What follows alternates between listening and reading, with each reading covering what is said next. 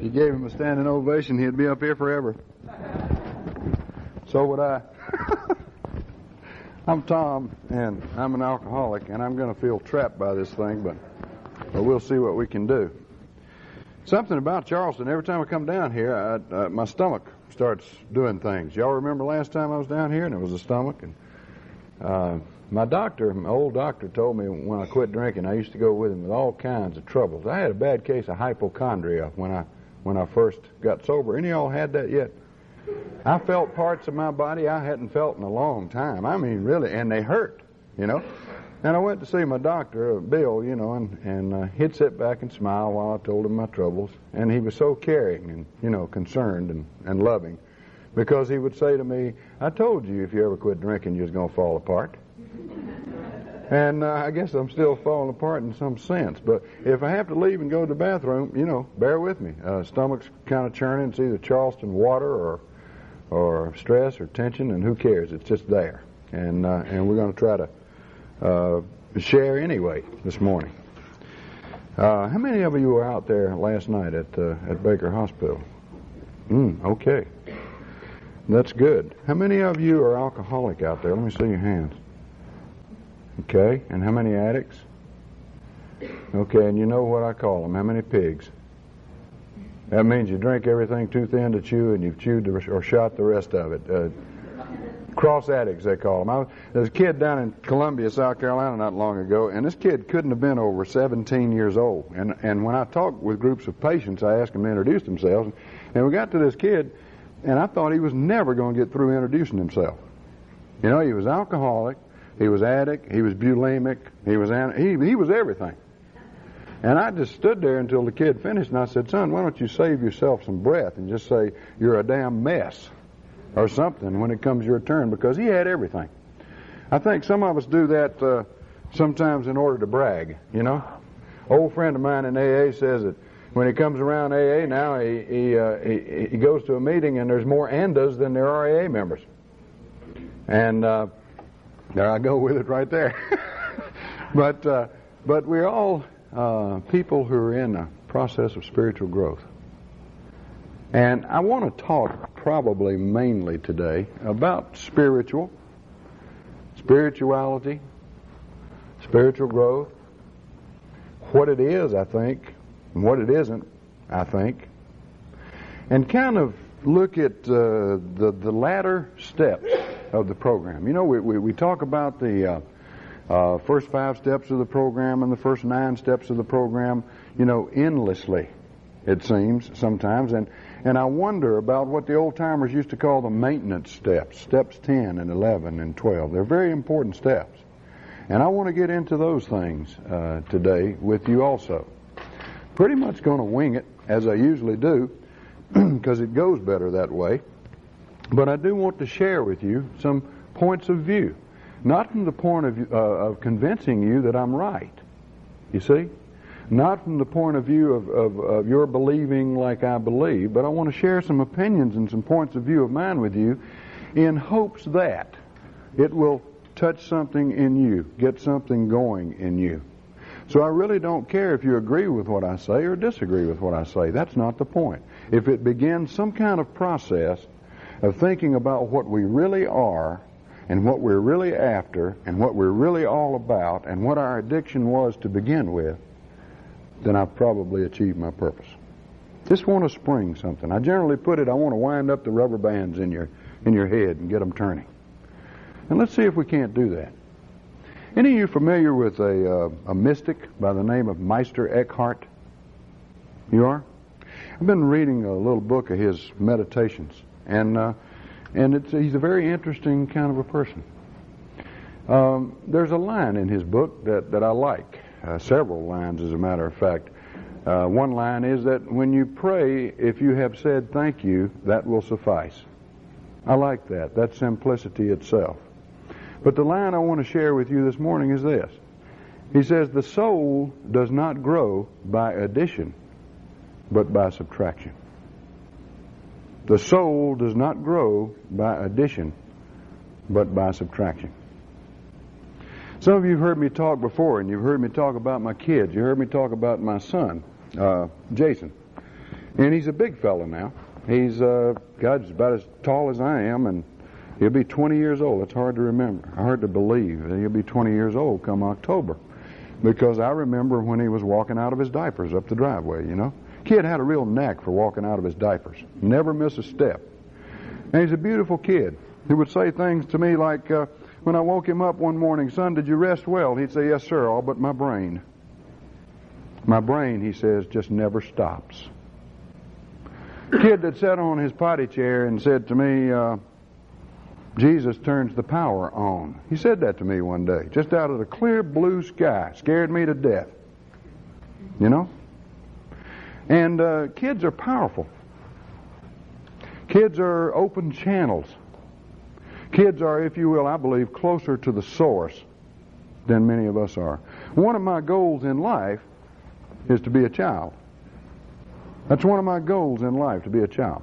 A gentleman was asking me today, by the way, he said, "You mentioned Sanford last night. Are you talking about your senator from North Carolina?" I said, "No, I'm talking about Fred Sanford on Sanford and Son. He's one of my role models. You know, he and Wile E. Coyote. You know, Wiley has perseverance. And that's what a lot of alcoholics need. He's never going to catch the road runner, but he doesn't know it. He's going to keep on trying." Anyway, I'm sitting there with my son. I forget what age he was, and I had become a little wary of the questions that he would ask me because more and more often I was having to say, "I don't know." And we're sitting on the couch one night. I remember sitting on the couch, that part of it, and he says to me, "Dad, why don't I be the father for a while and you be the son?" And I said, "Well, how are we going to work that out?" And he said, "It's simple." He said, "I'll grow up and be the father. You grow down and be the son." My son said, "Grow down." Meister Eckhart says the soul does not grow by addition, but by subtraction. One of the spiritual teachers who walked the face of the earth put it very clearly to us in these words. "Unless you become as a little child," he told this guy, "you cannot enter this state of being that I've been talking about." Growing down. It's interesting, isn't it? We usually think of growing up. But we're talking about in the spiritual life a process that involves growing down. Growing to be more childlike, more trusting, more honest. Honest in the sense of being what you are. Kids know how to do that real good. Do you ever notice that? They know how to be what they are. There's no sham, there's no hypocrisy. They're really up front. Getting back to that state of being, I think, has to do with spiritual growth. Subtracting, if you will. Subtracting what? A lot of self-centeredness. A lot of ego. The old-timers in the program of Alcoholics Anonymous, when they were framing the 12 steps, learned from William James about spiritual experience and spiritual awakening. And with James, there were two elements in all spiritual experience. And he studied them and wrote a book about them called The Varieties of Religious Experiences. That's what he called them. And he said two elements are common to all. And the first element of every spiritual experience, said James, is ego deflation at depth. That's where we got our idea of bottom. Okay? Ego deflation at depth. The ego just flattens out. The person says, "I can't, I give up, I surrender." And the other part of the spiritual awakening or experience, according to James, was when this happens, when the ego flattens out, something else inside knows precisely and exactly where to turn and does so. Usually with a cry, "God help me." Have you had this experience? Have you been in a life-threatening situation and all the stops are out, you know? And you believe that you're an agnostic, and you believe that you're atheist, and you believe all kinds of things, and all of a sudden all the stops are out, and you know it's falling to pieces here, man. And we don't cry for our mothers or our fathers, and we don't try to act grown up. But like a child does, automatically, spontaneously, we call out for the Father. It's a beautiful thing. And kids are closer to that, I think. And we want to become childlike. At least that is my belief. Spirituality is an interesting thing. We talk about it a lot. I know or knew a lot less about it than I think I know now when I got here. And I don't know a lot about it now. And maybe that's a good thing. We live in a strange world. Have you noticed that? I was talking to Pepper last night. I was down in Columbia, South Carolina not long ago, and there's this van out there, and it says fireworks. Okay? And I'm driving along, and this van says fireworks. But there's a sign out front. It's one of those lit signs that you roll in on rollers, you know, and it says, Jesus is Lord, discount fireworks. This is a strange world. Okay? And I go into the waffle shop and have a cup of coffee, and there's a sign up there, and it says, and listen to this, shoes and shirts must be worn to be served. Have you thought about that? It's a weird place we live in. You know that? People play games. Some of the darndest games I've ever seen in my life are played in the name of getting at the truth. Don't let me get off on politics. I try not to get off on that. You have to get off to even talk about politics, I think. But, it's a strange place. But it's a wonderful place. It's changed. Our view of man has changed. Have you noticed that? When you were studying history, you were studying philosophy, we used to look upon ourselves from what I call a bird's eye view. We were at least a combination of body, mind, and spirit. At least that. And somewhere along the line, this began to change. And we began to look at ourselves as from what I call a worm's eye view. We were body and mind. And gradually, even the mind's been reduced to brain.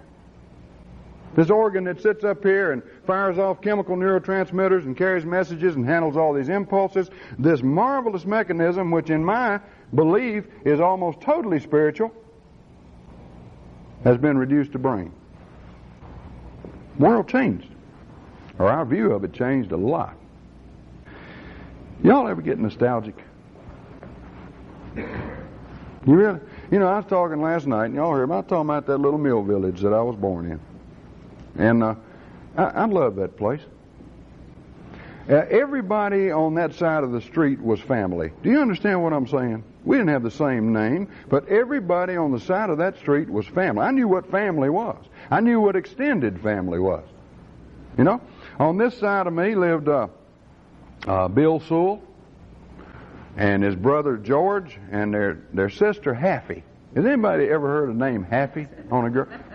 It's a nice name, Haffy Sewell. That was her name. Lived right next door to us, and their mother was named Lena, and she's a big, heavy-set lady, and talked rather loud.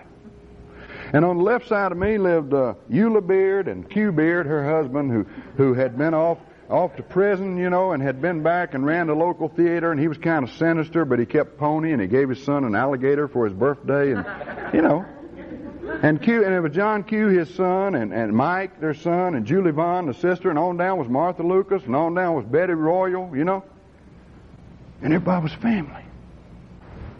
Bill Sewell, he's a trip. Bill was an explorer, right? Had to explore everything. Bill didn't like to bathe. Every time Lena would try to put Bill in the bathtub, if she turned her head, Bill would escape. Okay? And Bill was a dark-skinned little boy with curly hair, this pretty little old boy. Had the prettiest little ass you ever saw.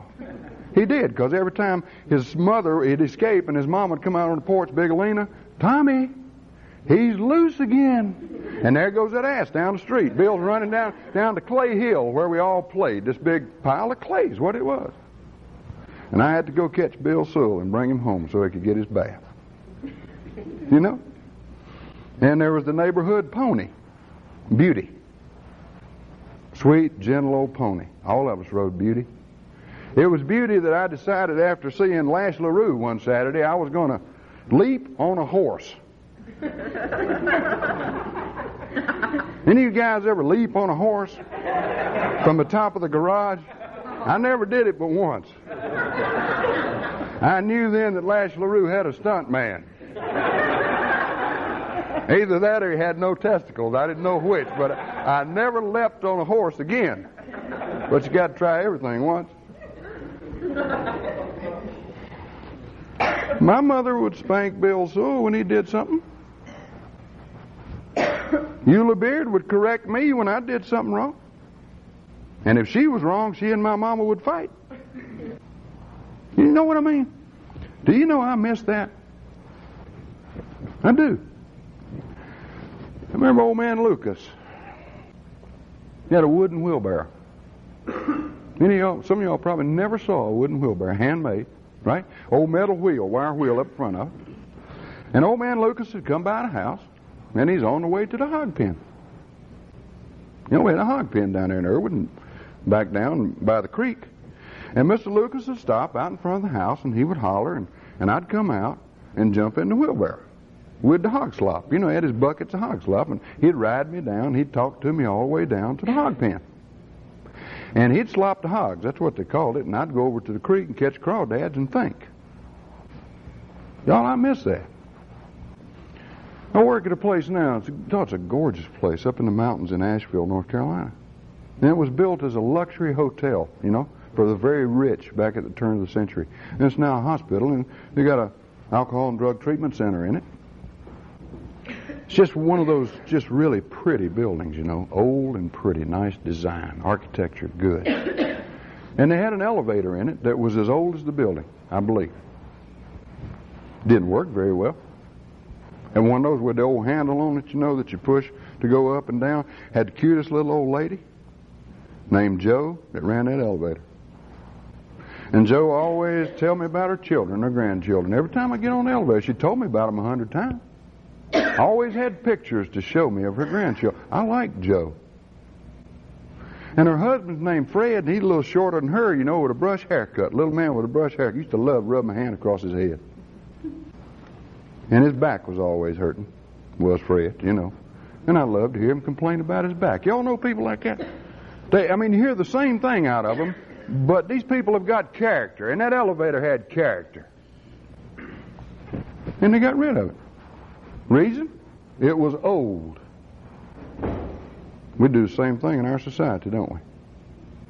We get rid of old things. Cars, people. And they replaced it with a sterile stainless steel box that beeps in between floors. You know what I mean? You get on the thing and it goes beep. And you get up to your floor and it goes beep. I don't know if any elevator salesman here. It's probably a perfectly good elevator, but it's broken down a lot. And it's missing two things, Fred and Joe. And character. I ride down the road sometimes. Am I weird?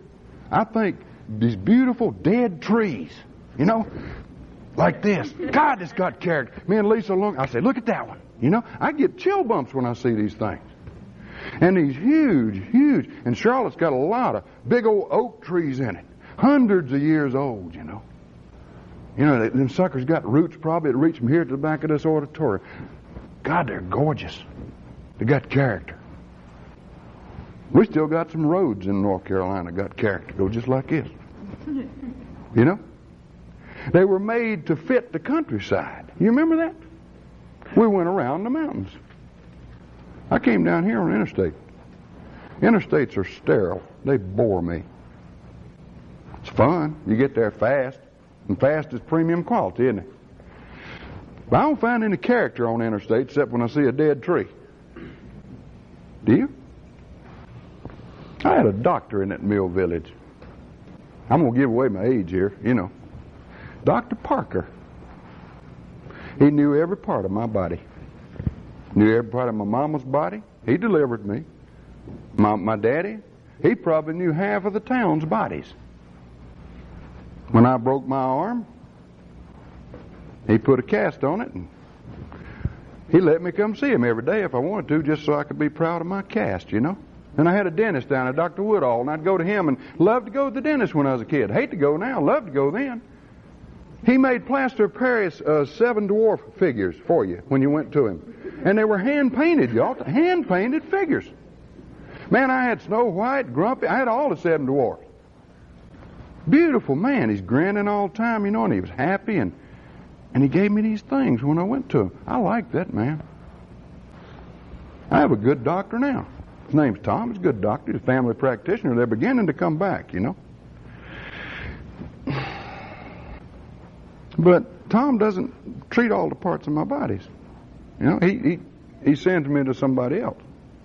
You know, you got a stomach problem, you go to a gastroenterologist. Isn't that what they call them?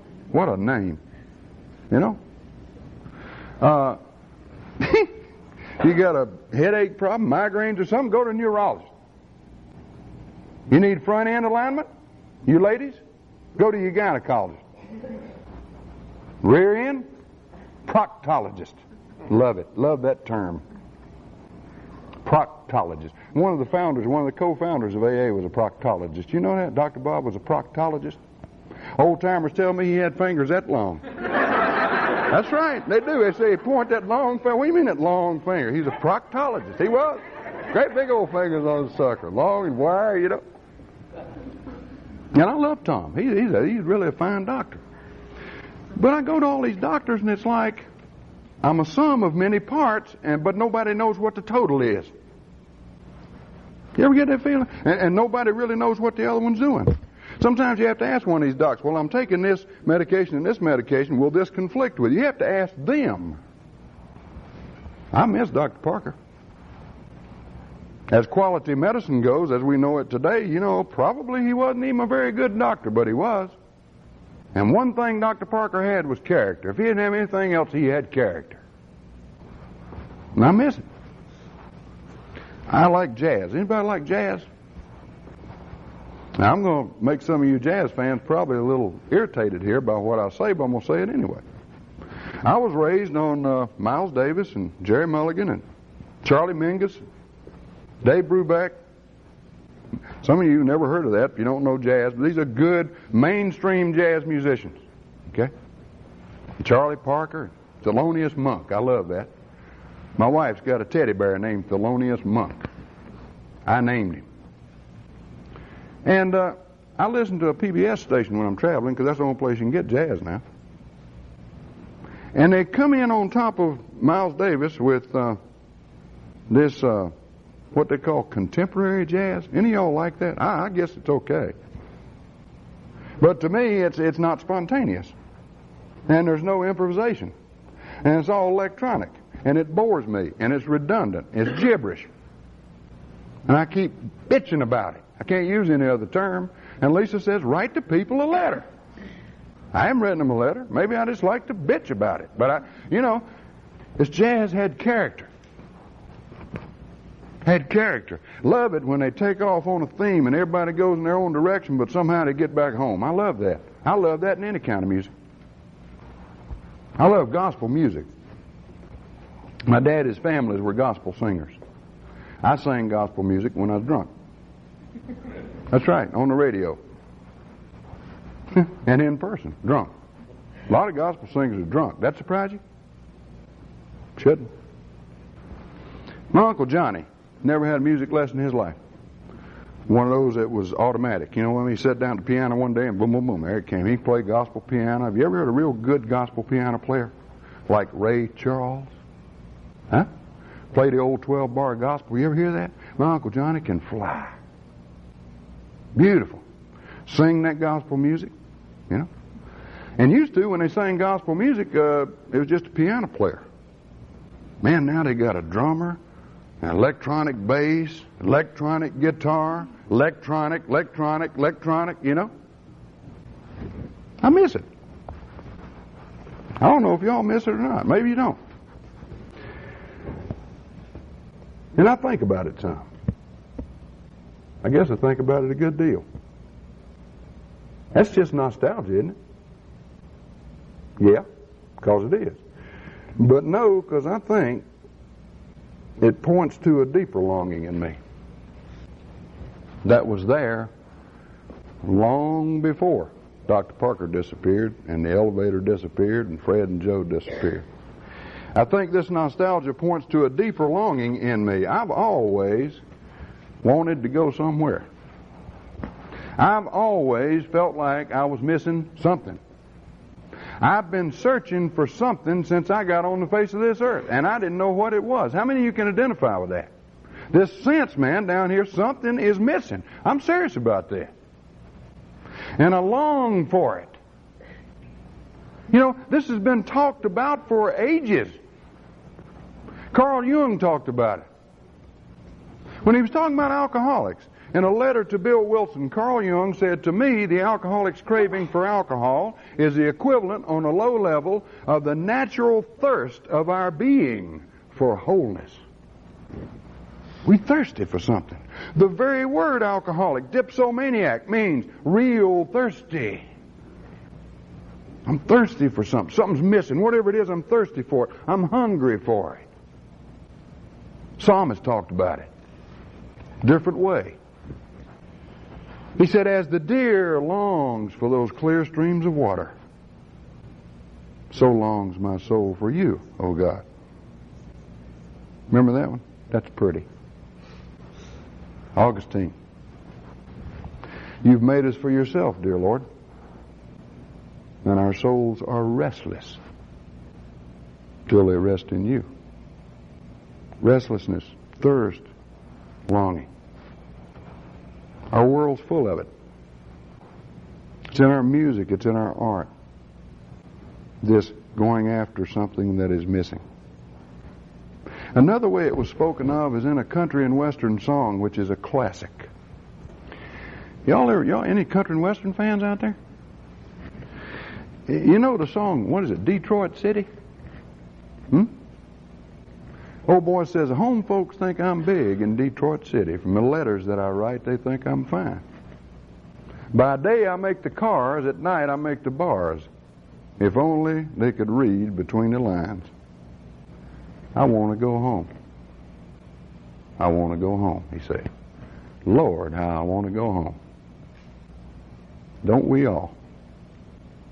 Have you thought about that? One of my daddy's favorite songs was, "I'm just a poor wayfaring stranger, traveling through this world of woe." When I was singing that gospel music, you know, "Some glad morning when this life is o'er, I'll fly away." Yeah. In the Baptist church we sing, "Coming home.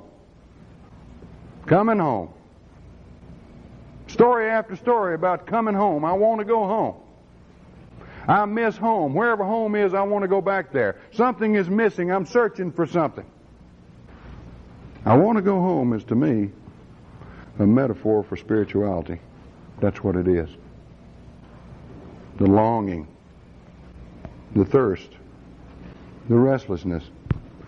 As Dr. Silkworth said about us, Duke, in the front of our book, Alcoholics Anonymous, alcoholic is restless, irritable, and discontented unless he can once again experience the ease and comfort which come from drinking or taking a few drinks. Spirituality, very simple thing. Desire to go home.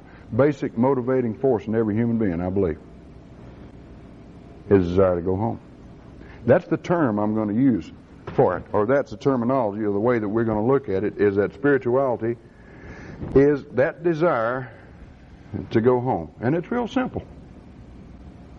But we've been awful confused about it. Have you noticed that? Why are we so confused about spirituality? Why are there so many problems with it? I think one reason is that for so long, science has looked upon the spiritual as unreal, pipe dream, fantasy. If you can't measure it, it doesn't exist. If it doesn't fit into natural law, forget it. It's not worth studying. It's ethereal, it's otherworldly. Let religion have it. Now, ironically, it's not so much this way anymore. A friend of mine says if you hear a subatomic physicist talking nowadays, he sounds like a theologian. And if you hear a theologian talking, he sounds like a physicist. They're coming so close together. They're talking about invisible particles. They're talking about energy. They're talking about a force. They're talking about creation being a big bang. I don't know what that means, but they're talking about it. They're coming in contact with things like near-death experiences. They're coming face to face with real and bona fide now, faith healing and the role of faith in healing. They're coming face to face and using the body's internal healing power through meditation, guided imagery, and things like this. People are getting healed, getting relief from pain. No medication. It's coming. We're confused about it too, I think, because of religion. Excuse me, y'all. Organized religion. Okay?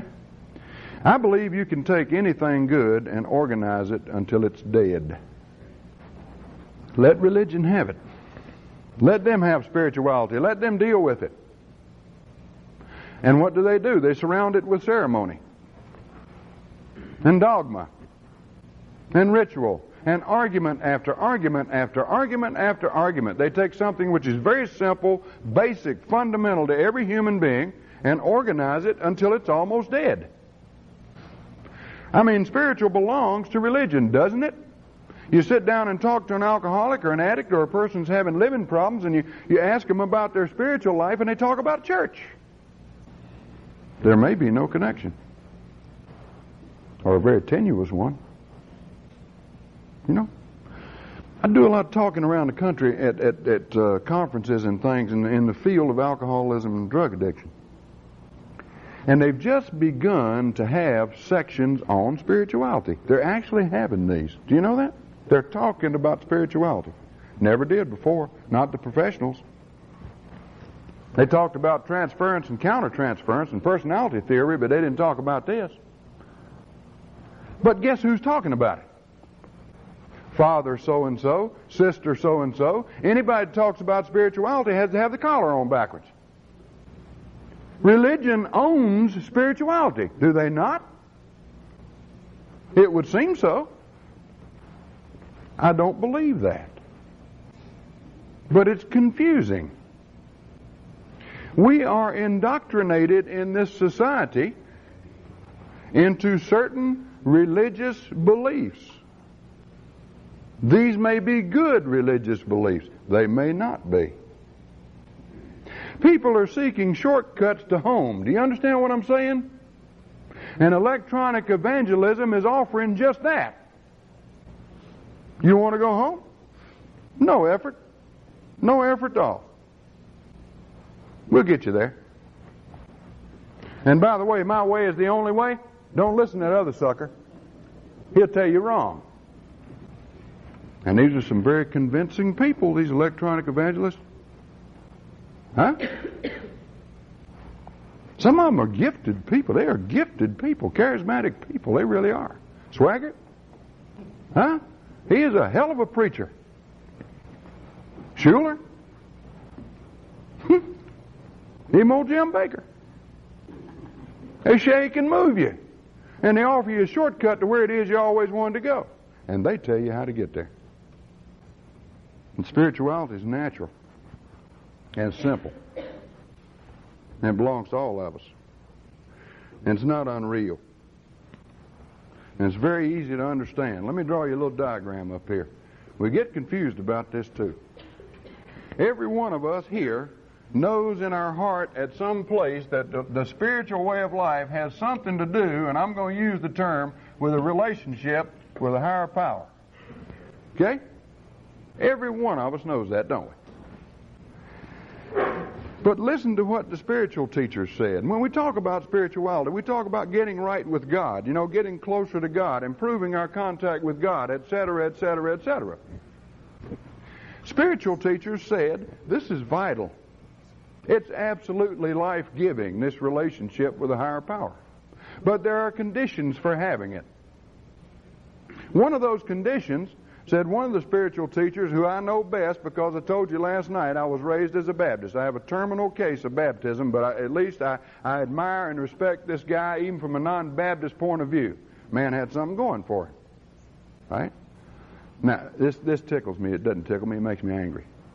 Organized religion has taken this man too, and turned him into something he's not. You ever go to your church and see a picture of Jesus?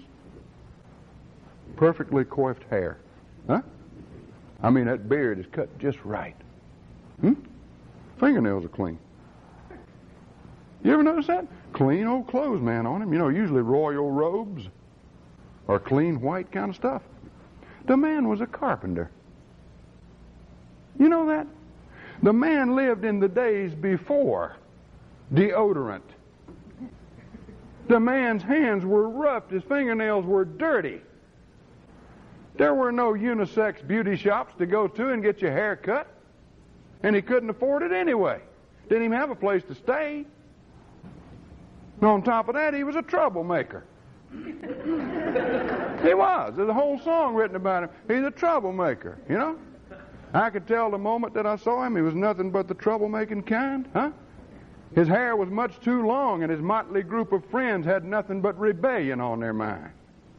He rejected the establishment completely. I know for sure he never held a job.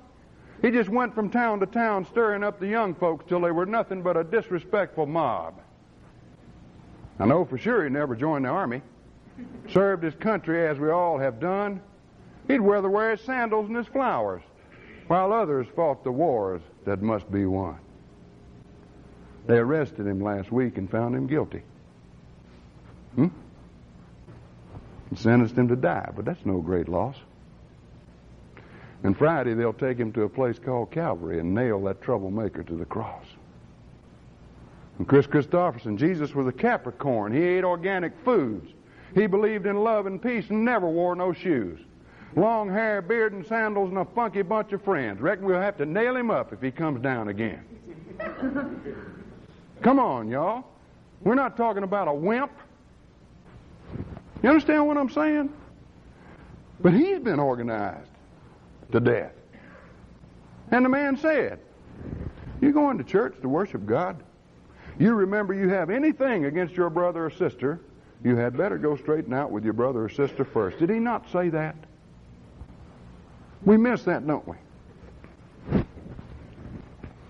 This new commandment, he said, I give you. Love God with all your heart, soul, body, and mind, I think it was, and your neighbor as yourself. Did he not say that? He really ticked people off. You know that? He really ticked people off. And he ticked off these people who were involved with what? Organized religion. That's who he ticked off. He loved it. He just pick at them. You think you got something, you know? Huh? You know? You ain't got nothing. You have missed the boat, baby. They didn't like that. Then he popped this one on them one day. You know, how you going to love God you can't see? If you can't get along with your brother and sister, they stand right there in front of you. First he said, learn how to get along with your brother and sister. Y'all remember this from Sunday school? It began to come back to me when I realized that I didn't have a single good human relationship on the face of this earth. I didn't have a single relationship that either I didn't dominate the other person or depend on the other person. I had to control every single relationship. I didn't know how to be a friend. I didn't know how to love you. I didn't know how to let you love me. That was the hardest part. And so the spiritual teachers said, all of them, check me out, the horizontal relationship here too, between you and me.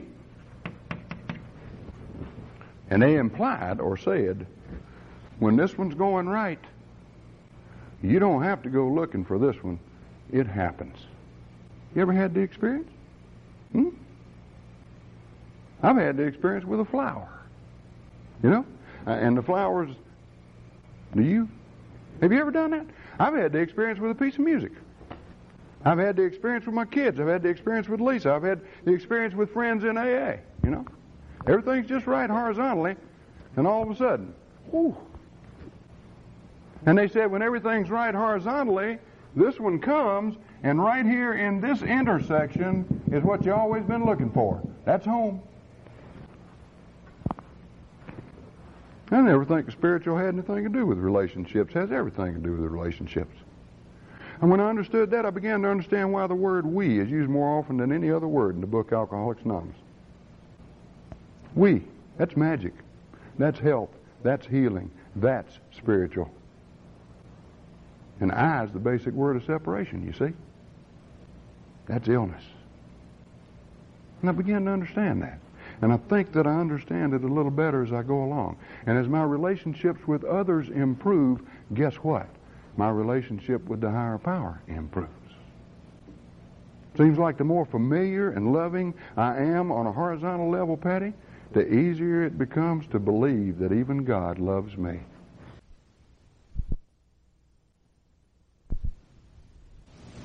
How about that one? And that's neat, man. Oh, it's beyond neat. It's way up there somewhere. So we're really confused about spirituality. And I want to bring it down to you and maybe get you thinking, like I said earlier, about just how simple this thing really is. Okay? Another thing that we have problems with, we know we want to go home. How many of you can hear what I'm saying when I say you want to go home? This basic drive in every human being, this thirst for wholeness, Young called it, or union with God. It's a mover, man. I believe everything comes out of it. Okay? We don't know where home is, and we don't know what it is, and we don't know how to get there. You know? And we don't even know why we want to get there. I love Chris Christopherson. I think he's one of the great poets of this century. I really do. He can't sing a lick. He tickles me when he tries to sing. You ever heard Chris try to sing? But he writes it, you know? And he writes it from some place, and it comes out true to me. He just hits me that way. Maybe you have people who do that for you. Yeah? And that song he wrote once about me and about you. See him wasted on the sidewalk in his jacket and his jeans, wearing yesterday's misfortunes like a smile. Once he had a future full of money, love, and dreams, which he spent like they were going out of style. And he keeps right on a-changing for the better or the worse, searching for a shrine he's never found. Never knowing if believing is a blessing or a curse, if the going up is worth the coming down. You remember that one? He tasted good and evil in your bedrooms and your bars, and he's traded in tomorrow for today. Running from his devils, Lord, and reaching for the stars, and losing all he loved along the way. But if the world keeps right on changing, for the better or the worse, and all he ever gets is older and around, from the rocking of the cradle to the rolling of the hearse, the going up was worth the coming down. He's a poet. He's a picker. He's a prophet. He's a pusher. He's a pilgrim and a preacher and a problem when he's stoned. He's a walking contradiction, partly truth and partly fiction, taking every wrong direction on his lonely way back home. There it is again. I love black gospel music. It gives me chill bumps when I hear it. You know what I mean? It's absolutely stock full of this whole idea of I want to go home. Classic, swing low, sweet chariot, coming for to carry me home. Sometimes I feel like a motherless child, long way from home. We hear it over and over and over and over again. I think this home that I was always looking for is really a state of being. A state of being positively related to you, me, and God. I think that's where it is, at least for me. Why do we want to go home in the first place? Can anybody tell me that? Where we are. We're not satisfied with where we are? Huh? Instinct? Yeah? At any rate, I think we feel incomplete. There's something missing. Every human being, you know, and they have beautiful long phrases for this feeling of incomplete, this void, you know, this emptiness that you feel inside. It's an existential vacuum. Don't you love that? Huh? It's the distance from where you are to where you want to be. And there arises a need, you know, to fill that vacuum. And they call that existential despair. Is that what it is?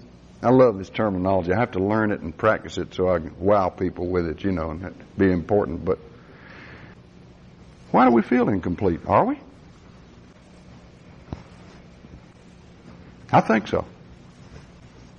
Mythology gives us a clue to it.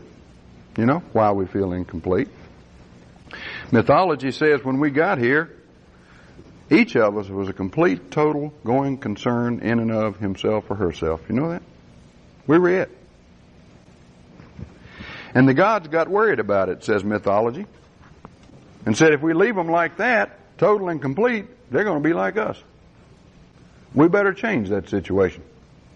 And they did. They cut us right in half. You remember your creation stories? All creation stories, that split occurs. And we become separate, incomplete. Incomplete. And so Carl Jung talks about this thirst to be whole again, to be complete again, to be all together again as spirituality. Getting it back together. I felt incomplete. You've heard me describe it before as I felt like I had a big hole in the middle of me with the wind blowing through it. And it hurt. I felt it severely. Everyone, I think, knows about their incompleteness. Or at least feels that they're somehow incomplete. But it doesn't seem to bother some people. You ever notice that? Or they find some quick and easy answer to it. You know? That's what we call civilians or normsies, you know. I don't understand these people. They're too healthy for me. I never understood that kind of thing. Some of us, though, feel this need severely and deeply. We're really sensitive to it. What one psychiatrist calls stimulus augmenters. We feel this emptiness, this incompleteness, and this despair more intensely. And we're grasping. We really are thirsty for a way out of this whole deal, you know. And so we take detours. We don't take the path back home. We take detours. We detour with chemicals. We detour with sex. We detour with food. We detour with work. We detour with all kinds of things. And what makes these things so valuable? Every one of them, I submit to you, for some of us, make us feel like we're all in one piece.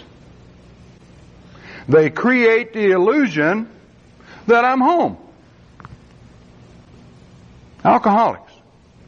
When you were just right with the alcohol, and you feel like you were there, everything's fine with God and man. Ain't got an enemy in the world. Ain't that what we said? Get along with anybody. Sing songs. Put our arms around people we can't stand. Huh? Go to places you wouldn't be caught dead in. Have a good time. Whole world's falling down around you. Take your needle. Shoot it. The world rebuilds itself. It's astounding. Huh? Want another detour? Fall in love. You know, there's an old lady up in Charlotte. She's a mean old lady. Been sober too long, I guess. Says alcoholics don't fall in love. They come in heat. I said, that's a nasty thing to say. She's right. As one who's been in heat many times, let me tell you. It seems to be complete, doesn't it? Romance is powerful, y'all. Powerful drug. Huh? And when everything goes just right on that job, huh? Here's the illusion. It's all right now. It's wonderful. It's all together. Alcohol, the effect of it leaves, doesn't it? The effect of drugs leaves. We fall out of love quick as we fall in. You ever notice that about us? Can anybody identify with that? You don't have to be a sex addict to fall in and out of love. All you got to be is a human being who's very sensitive to the fact that he ain't home and wants to go there real bad. Because every addiction on the face of this earth, in my opinion, begins in that void.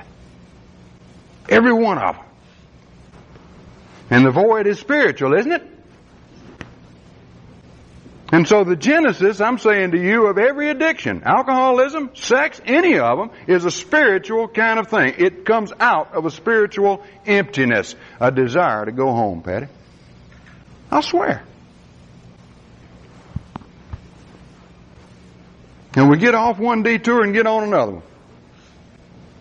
In the book Alcoholics Anonymous says, we sought an easier, softer way. Boy, ain't that the truth. You know? We get into AA, you know, and get a little dry behind the ears and fall in love. Right? Then we fall out of love, right? And we figure we can smoke a little pot on the side because it don't say nothing about pot in the big book, right? Taking every wrong direction on our lonely way back home. And then finally, it dawns on us. You want to get home, you have to get on a path that is designed to take you home. And if you're going to walk that path, you cannot walk that path and detour at the same time. You're going to be out there looking for a short, swift answer with your sexual life. You cannot practice the 12-step program. Do you hear me? You're going to be out there smoking dope. You cannot practice the 12-step program. You're going to be addicted to work. You cannot practice the 12-step program. You still ain't happy and you wonder why. I'm in AA. Are you?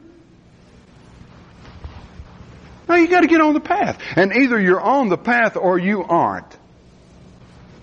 I believe that. I didn't want to believe that.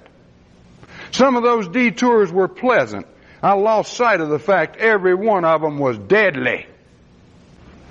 You got to get on the path. And stay there.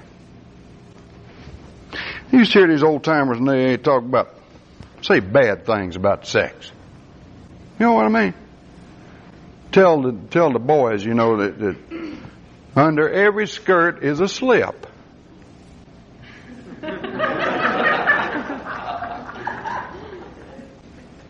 No he-in and she-in.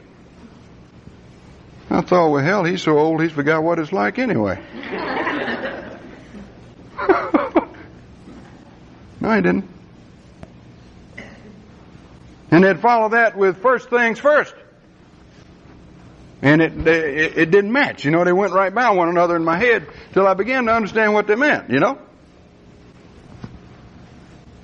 Priorities, priorities, priorities, priorities. What are your values? Where are your values? Have you learned any patience? Can you wait?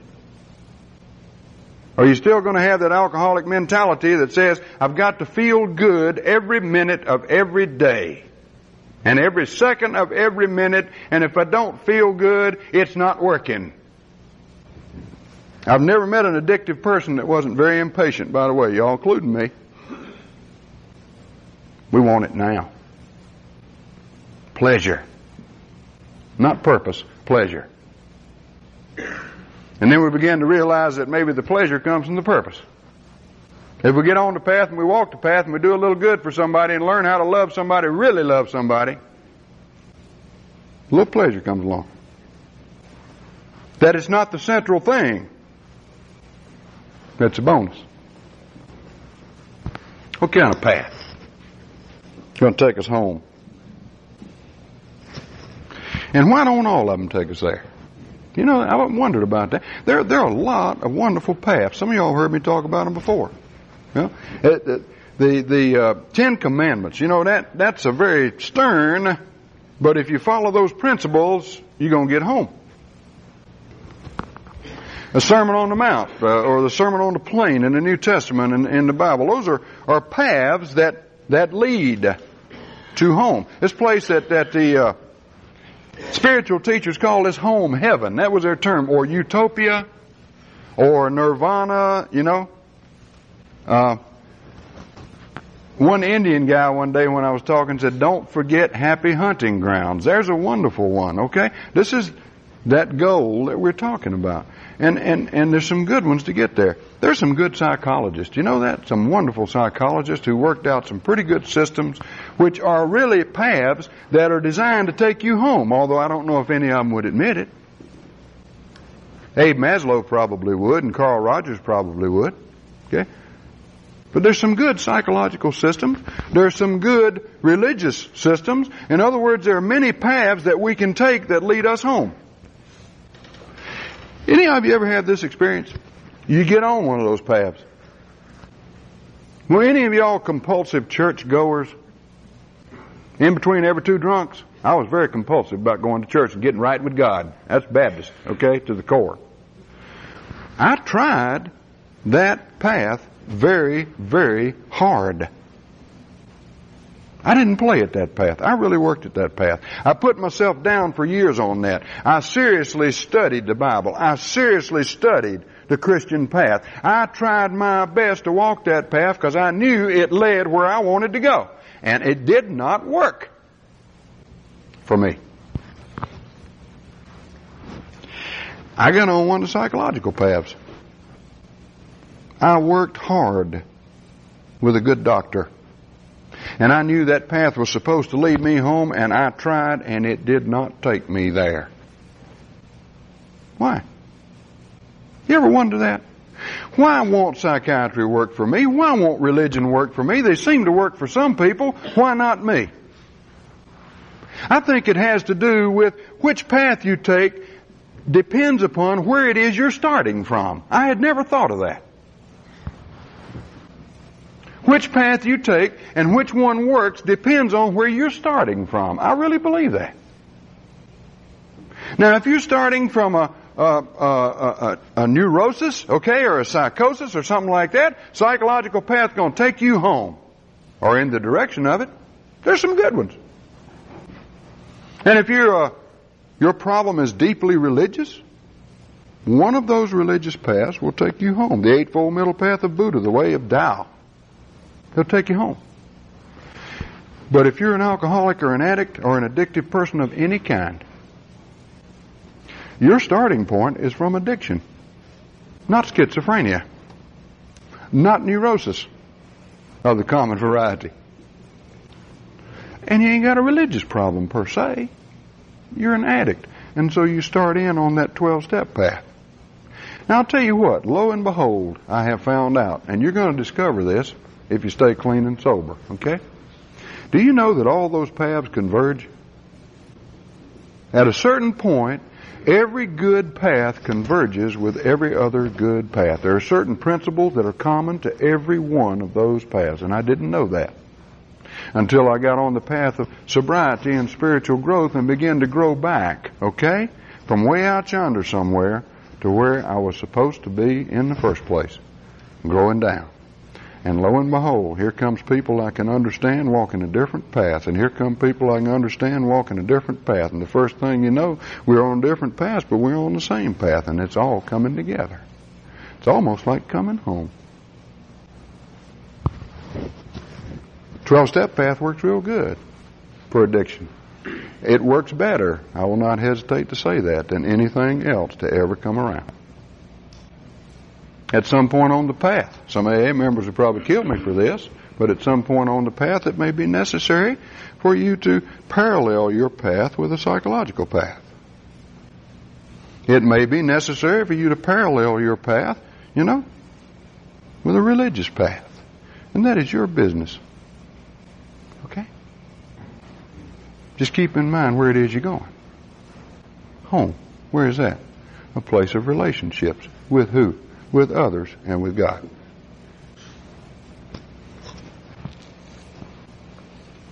I used to hear preachers talk about, in Him we live and move and have our being. You ever hear them say that? It's a wonderful statement, isn't it?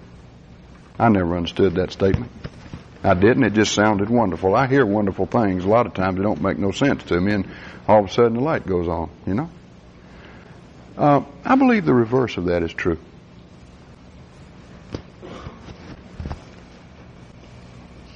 Story told by Chuck C. out in California once, and I never will forget. He told me these 3 little fishes living in the ocean, Pacific. So these 3 little fishes swimming around one day playing, so a big fish came swimming by and said, "Hi, y'all." They said, "Hey." He said, "Isn't it a nice day?" They said, "Yeah, it's a nice day."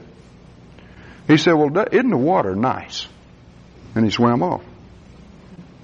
First little fish turned to the second one and says, "What's water?" He said, "I don't know." He turned to the third one and says, "You know what water is?" He said, "No, I don't know either." And he said these 3 little fishes swam around the Pacific Ocean for the rest of their life, searching for that in which they lived and moved and had their being. And we're told God's closer to us than our next breath, and we say, "How can that be?" And we're told the kingdom of heaven's right in the middle of you, and we say, "How can that be?" And we go looking for it like we're looking for Easter eggs. That's natural. But we're taught by the spiritual teachers you have to seek in a different way. What you've been seeking externally, you must seek inside. That is where it is. You are the answer to what you're looking for.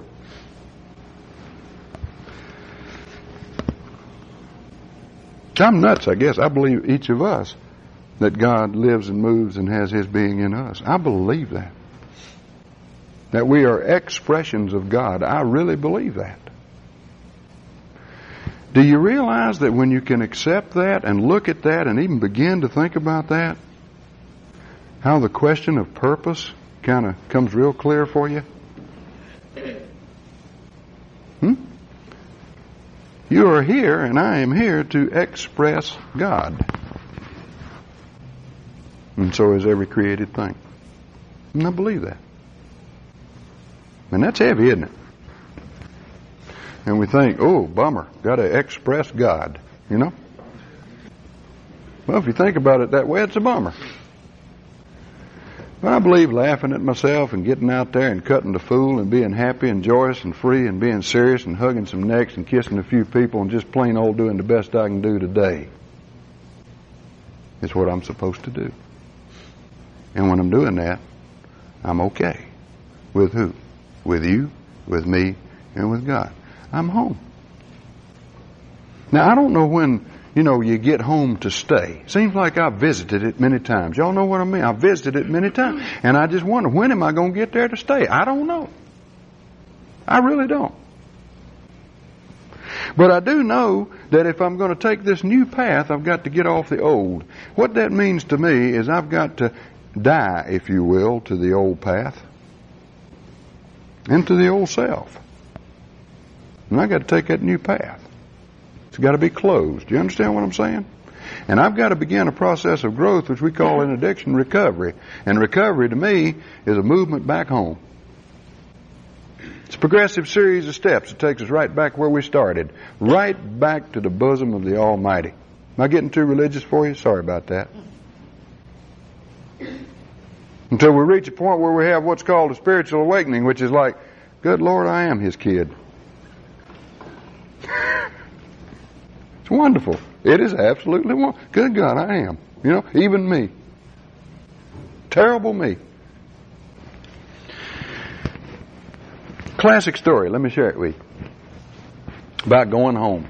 Now, if I were a woman, see, I'd read the Bible and I'd even read the big book and I'd say, them people chauvinistic here. But you got to remember when these things were written, okay?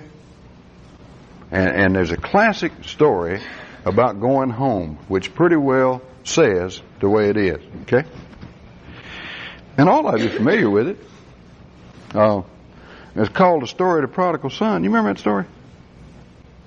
You want to hear the revised Brady version of the Prodigal Son? It's a wonderful story. Not from a religious point of view, from a coming home point of view, from a spiritual point of view. Now listen to this. This kid, see, evidently his father's rich. And so he goes to his father one day and he says, I would like to have what is coming to me. I want to be a man. I want to run my own life. I want to get out of here off the home spread and go out and try my wings. You see? I remember one night I told my daddy, give me what is mine. I was going to be the prodigal son. I want to get out of here. And Daddy looked at me and says, you wearing what is yours. My daddy said that. That sweet man said that. You wearing what's yours. Got to notice a lot of things as this story goes along that I didn't notice before. The father did not argue with the kid. Not one word. Oh, I don't want you to go. Oh, stay home with me. Oh, Respect. It's almost equivalent with godly love. Respect. He says, here. Probably said, good luck. I love you. Kid goes off. And he detours. You understand? Into a far country. You ever been there? Said he wasted his substance in riotous living. He blew his wad, y'all. He's broke. Probably hung over. Pusher wouldn't speak to him. Bootlegger didn't want to see him, Because it said there came a great famine in the land. Oh, Lord, I ain't got no booze. Great famine in the land, and no man gave unto him. You ever been there? And he says, I'm hungry. I'm thirsty. I got the shakes real bad. I got to get some wherewithal to take care of myself. So like you and me, he got a job. I used to get jobs just to keep temporary, long enough to get one paycheck so I could get drunk and then I'd disappear. I went to work for Goodyear Tire and Rubber Company one day. Worked about 2 weeks with them. Went out to lunch one day and the man didn't see me again for 10 years. It's God's truth. And then I was sober. He said, I always wanted to ask you, where'd you go that day? I could have said on a long journey into a far country, you know. And this kid, and we forget this, you know, we Gentiles forget this. This is a Jewish kid they're talking about.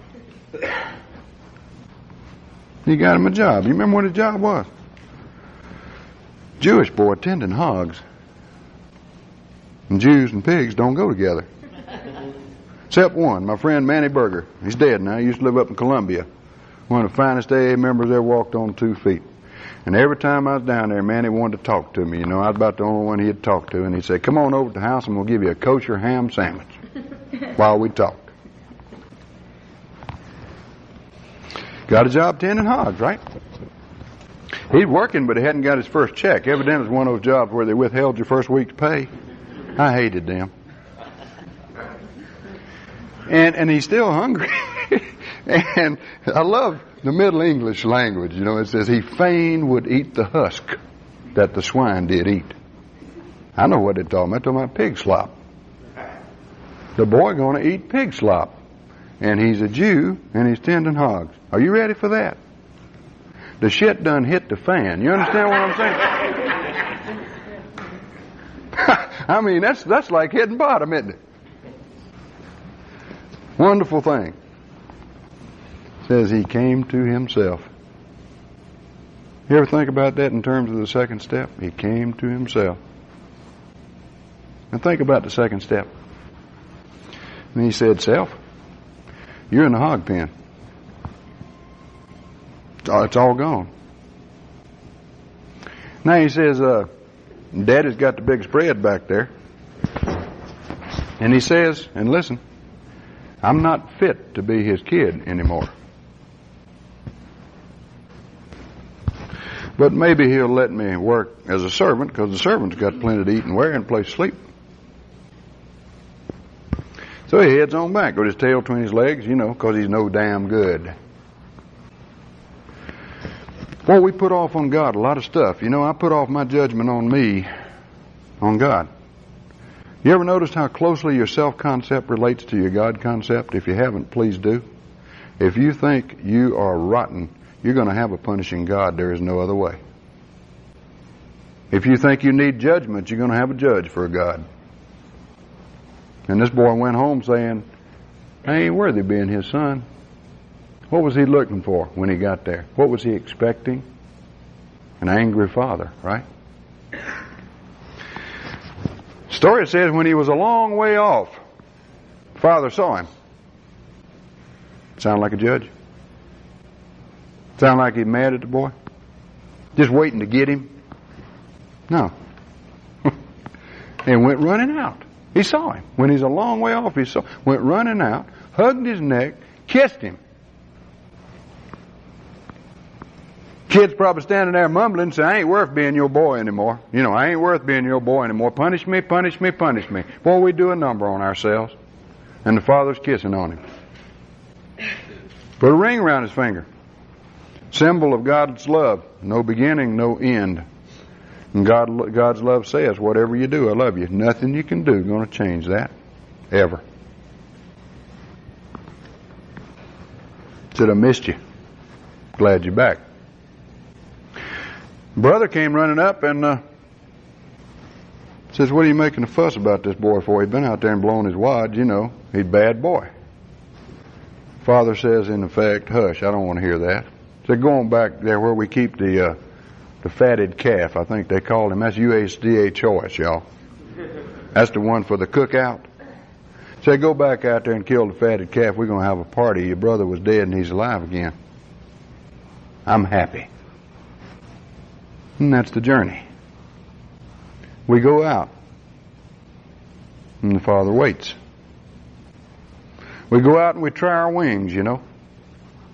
And we take some detours. And we end up in our personal pig pen. And we're hungry and we're sick and we're tired. And we're shaky. And we head on in saying to ourselves, I'm not worth 2 cents. And on the journey, on the path, we grow more and more and more back towards being a child of the Father. Until we get home, the Father says, you're still the child. You're still it. Growing down. Coming back. I don't care how you put it. To what you were in the first place. And then trying to stay on that path. Trying to stay on it. And grow some more. And grow some more. And grow some more. You want to break for a little while? I know the smoker's about to die for a cigarette. It's 10 minutes to, it's about 10 minutes to 12. You want to break for lunch, Duke, Jerry? I'll leave that to you, whatever you feel like. Y'all want to break and get some lunch? Do you? Okay. How long would you need? About an hour. Be back here at 1 o'clock. Okay. Any questions? Sure? Have I made any of you mad? Nobody? Huh? Okay. See you at 1 o'clock.